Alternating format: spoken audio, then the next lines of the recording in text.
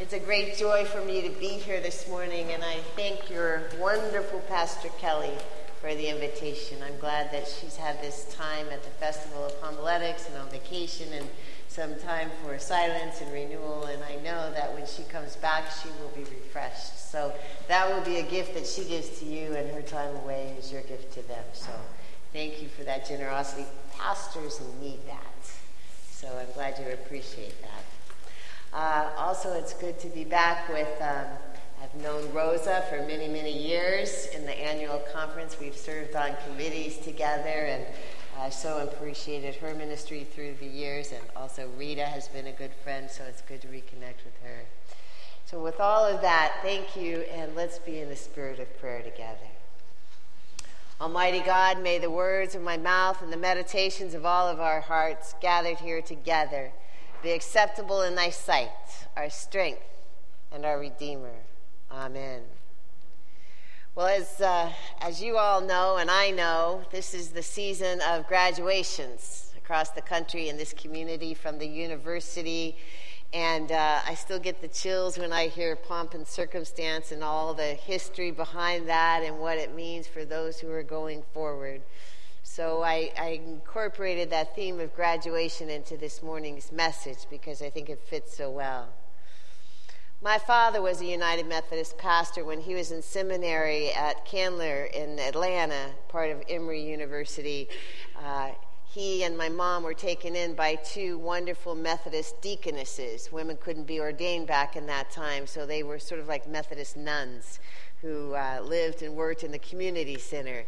Wonderful women who just became so much a part of our family and so much a part of our own lives as kids growing up. So Aunt Catherine called me soon after I was ordained. She knew the whole appointment process in the itinerant ministry of the United Methodist Church, and she said, "Honey, don't always think you're going where you think you're going for the reasons you think you're going there." So let me get that again. Don't always think you're going where you think you're going for the reasons you think you're going there. That was helpful when I was appointed to Ione. Straight from Berkeley. Never heard of Ione. It was out in the country. Couldn't imagine why I was there. But it turned out to be one of the biggest blessings, and I go back there frequently, and I call it home in many ways. God has wonderful ways of surprising us. And I'm sure that you can all reflect back in your lives or forward for some of those of you here who are younger and remember what it was like to be surprised. How life changes along the way. Life is definitely a grand adventure. Life is a journey, as my mom always used to say, and we aren't given maps at birth. Like you, Estelle, these are two of my favorite scriptures. I have lots of them, but I love the passage from 1 Corinthians when Paul is writing to the people in the community of Corinth. It wasn't necessarily written as a love letter meant to be exchanged between two individuals, but as a community, and how are people supposed to live together and love together. So it has been called the greatest treatise of love ever written, and it has been used and taken in many various and sundry ways. And so much of it is about love, and this part is too, but what captures my mind and attention for this morning is that passage toward the end where Paul says, "For now we see in a mirror dimly, but then we shall see face to face. Now we know only in part, but then we shall understand fully, even as we have been fully understood." Different translation than what we heard this morning. But again, a reminder that on this side of heaven, we only have a partial view. And the bigger view, we need to trust to God to walk with us and help us see. There's mystery, there's grace, there's adventure in this life, this blessing of life that we are given, all mixed in there together. So this is a season of honoring graduates. Didn't I hear somebody graduated here this week? Somebody? I imagined it. But it is a time of graduation. The message, though, as I said, is for all of us. For those who are graduating or have looked forward to this time, I know it's an exciting time. It's a time of change. It's an anxious time for the young people and also for their families as they decide whether or not to stay here in the community or go to other parts of the country or even some other parts of the world. It's an anxious and a wonderful time. How can it not be? And it's fun to look back and to think about how much these young graduates don't know. When I was in college, I knew everything. But life has a way of teaching us to be humble. But there are many times along our life when we are either 16 or 18 or we're 72 or 89, when we hit those points in our lives that we might experience as roadblocks or crises of faith or what in the world is happening to me? Is this all there is? I think all of us, regardless of age, have been there. And when you find yourself in that place, I encourage you to just stop and take a deep, deep breath and think of the words and counsel of Paul, for now we see in a mirror dimly, but then we shall see face to face. Now we know only in part, then we shall understand fully, even as we have been fully understood. So it's a journey along the way, but we need to remember that we don't always have the whole picture. The title of the sermon this morning, Don't Place a Period Where God Places a Comma, was actually included. Well, we know that there's another lovely denomination that has taken that as their theme, the United Church of Christ. But really, I think where it originated for most of us was when Gracie Allen wrote one of her last letters to her husband, George. Gracie died when she was 63. In that letter, soon before her death, she said to her husband, don't place a period where God places a comma. Now, George Allen might have thought that his life was over when his dear Gracie died. They were so close, or at least they appeared to be from what we were able to see from the outside. She was just 63, but George went on to live 100 until he was 100. He went on to do amazing things, and he inspired so many other people. So there may have been that time when he thought that was it, but it wasn't. God bless him. I used to like to watch American Idol.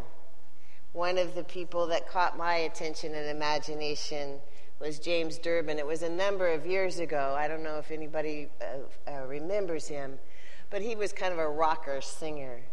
But what I loved about him was his story of growing up and what he had to experience. He was diagnosed very early in his life with high-functioning autism, but he also was diagnosed and experienced Tourette's syndrome. And so growing up had to be really tough. He was in Santa Cruz, and he was in special education, and there were those who had said to him along the way, you've kind of peaked out. You know, this is your life. You will struggle with this. You will struggle with being able to be in society. You will struggle with your body and its tics and its twitches and its grunts and its groans. And sometimes people can be cruel, both young and old. So it wasn't easy for him. But he discovered along the way that when he sang, he was set free. No tics, no twitches, no grunts, no groans. He could sing his heart out. And none of that was present in his being. So he made it a long way. There are tens and tens of thousands of young people, I think between the ages of 15 and 25, who used to audition to be on American Idol. He got right up into the top 10. He didn't make it to the very end. But when he was voted off, he had gained such an audience and such a group of people who were encouraged and inspired by his story that the American Idol producers, for the one and only time, put on a concert for him, or arranged a concert the next night over in Santa Cruz, his hometown, and 20,000 people showed up. Because he was such an inspiration, especially to the young people who might have felt different or ostracized or pushed off in one direction or another, or hearing from the teachers of society that you're not going to go much farther than this. But he was the one who, in his precious way, helped them to see that they could be much more and go much farther than any disability or diagnosis that they were given. So if you're ever in a situation or position, and this happens all of our lives, when you think you've reached the end of your road or somebody tells you that you have and you really can't go any further, don't believe them. Trust in God to be with you through that part of the journey. For James Durbin, some encouraged him to put a period, but he knew it was a comma, and he went on to be married to a woman who loved him just the way he was. Ticks and grunts and all, a fan of his music, and together they have a son. From Revelation, we hear it again. I am the Alpha and the Omega, the beginning and the end. God has much more in store for us than we can usually imagine. Much more for the graduates who are about to sprout new wings and fly. It's so exciting to think where they will be, where they will go, what they will do, who they'll share life with.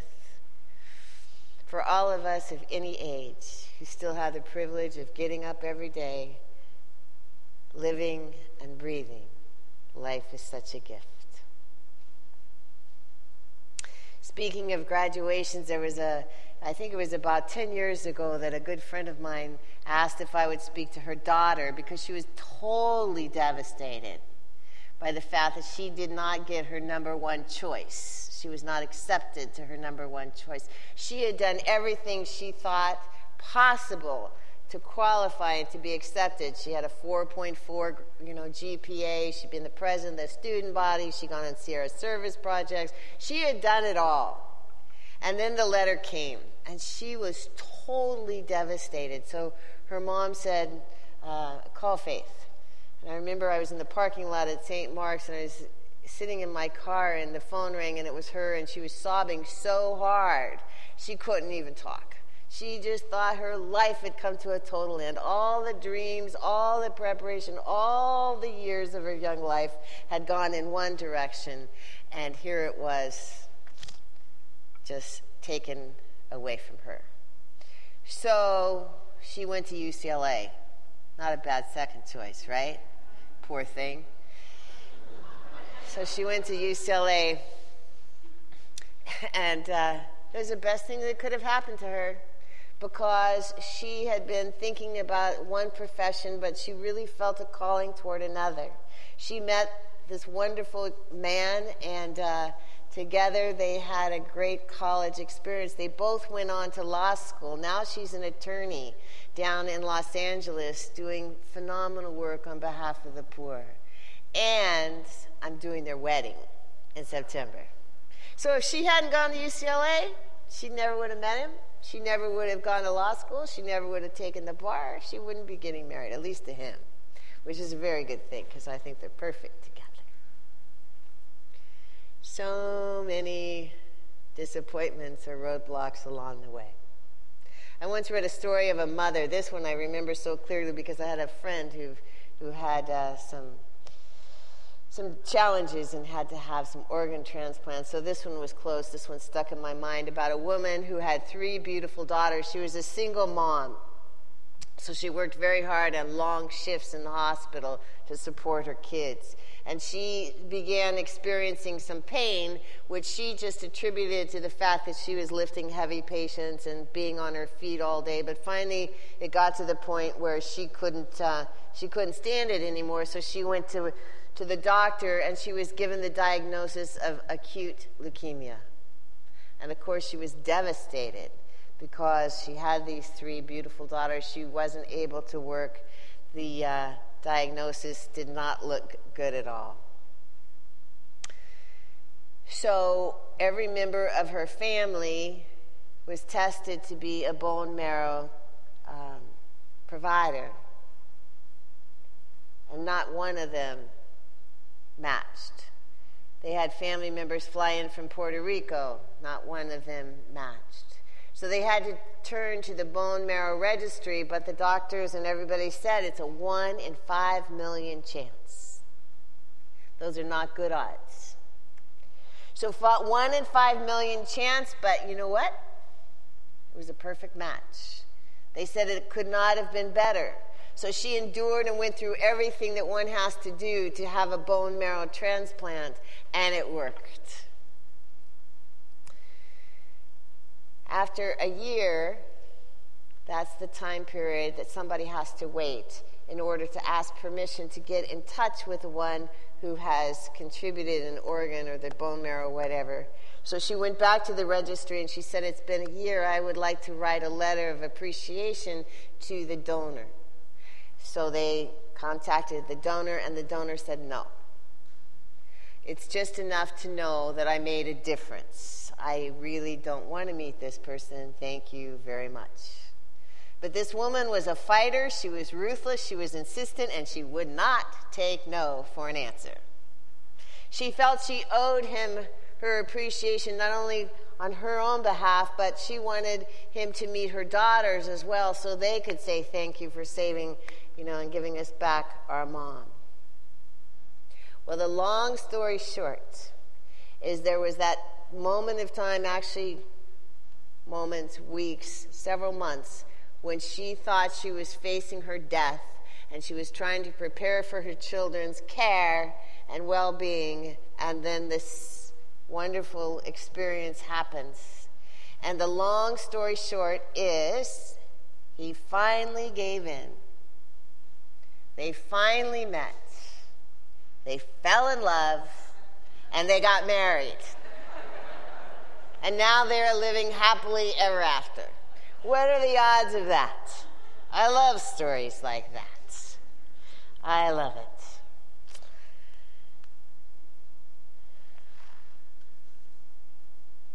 She saw through a mirror dimly, but now she's experiencing it in a whole new way. The mirror is looking back in love and hope.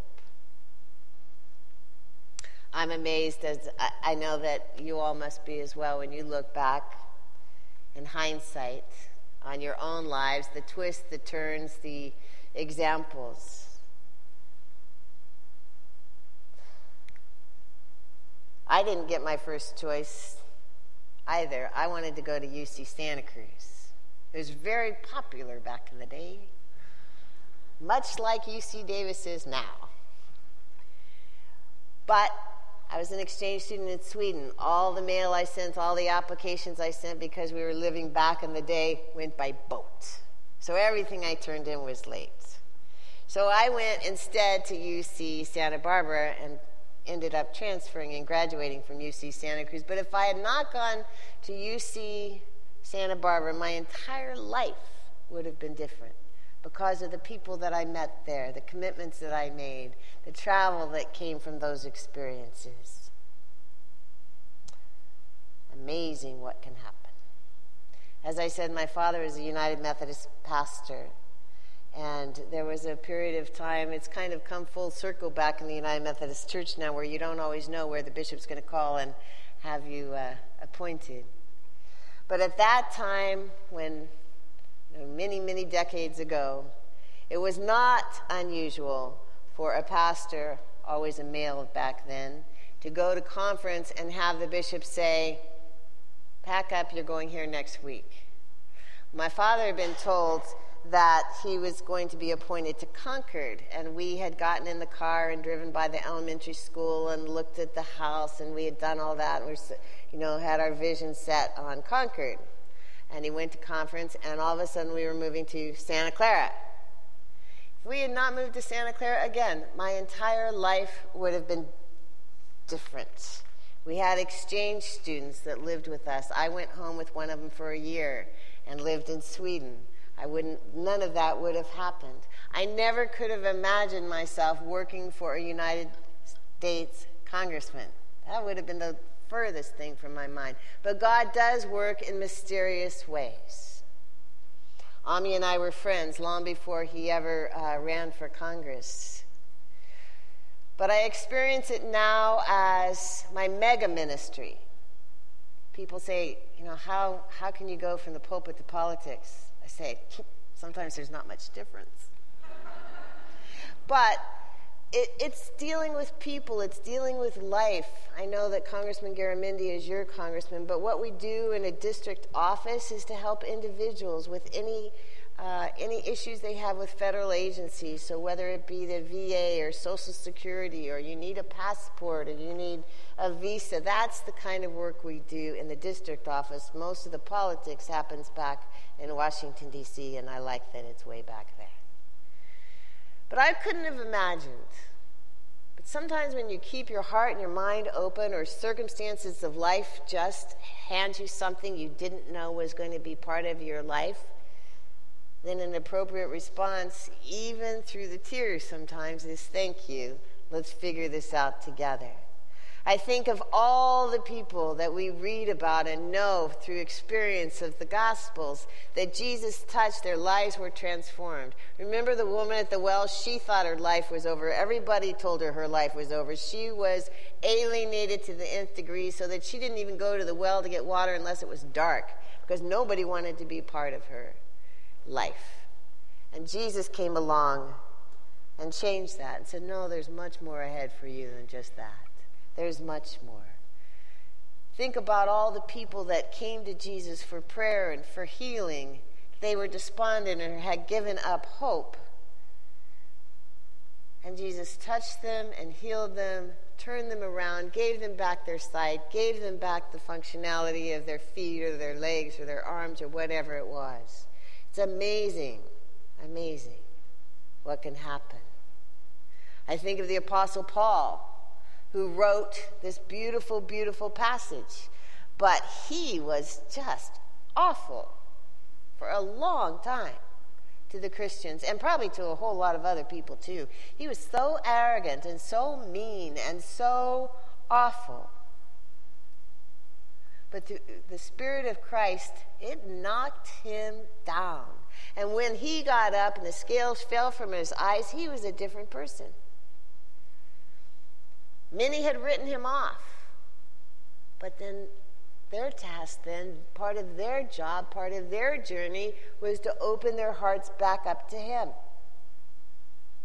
Not to be the one who continued to judge and to crucify, but to say, okay, I see the transformation in you. And we can do that. We need to do that in our world too. There's so many people or countries or situations where we just say, not going there. They're done. They're awful. But they're still on the journey like we are. So grace, forgiveness, understanding, encouragement, commitment to justice. It doesn't mean we get a free pass on all of this, but it means that we open our eyes and our hearts. Most of us, if we're honest with ourselves, really do learn much more from adversity than from privilege. So when those grueling times happen, it's also a time to say thank you. I'm not always sure, especially as I get older, and I realize that everything I knew, I don't necessarily know. I'm not always sure what the grand plan and purpose of life is, and perhaps none of us really know on this side of heaven. But I do know that life is a journey to be treasured and to be trusted and to be shared. For now we see in a mirror dimly, but then we shall see face to face. Now we know in part, then we shall understand fully, even as we have been fully understood. I am the Alpha and the Omega, the beginning, the end. God is with us always. So give thanks for the journey and the companionship of God, who does not give up on us. Love one another, love yourselves as God loves us the entire time. And in this journey of life, continue to be prepared to be surprised. Thanks be to God.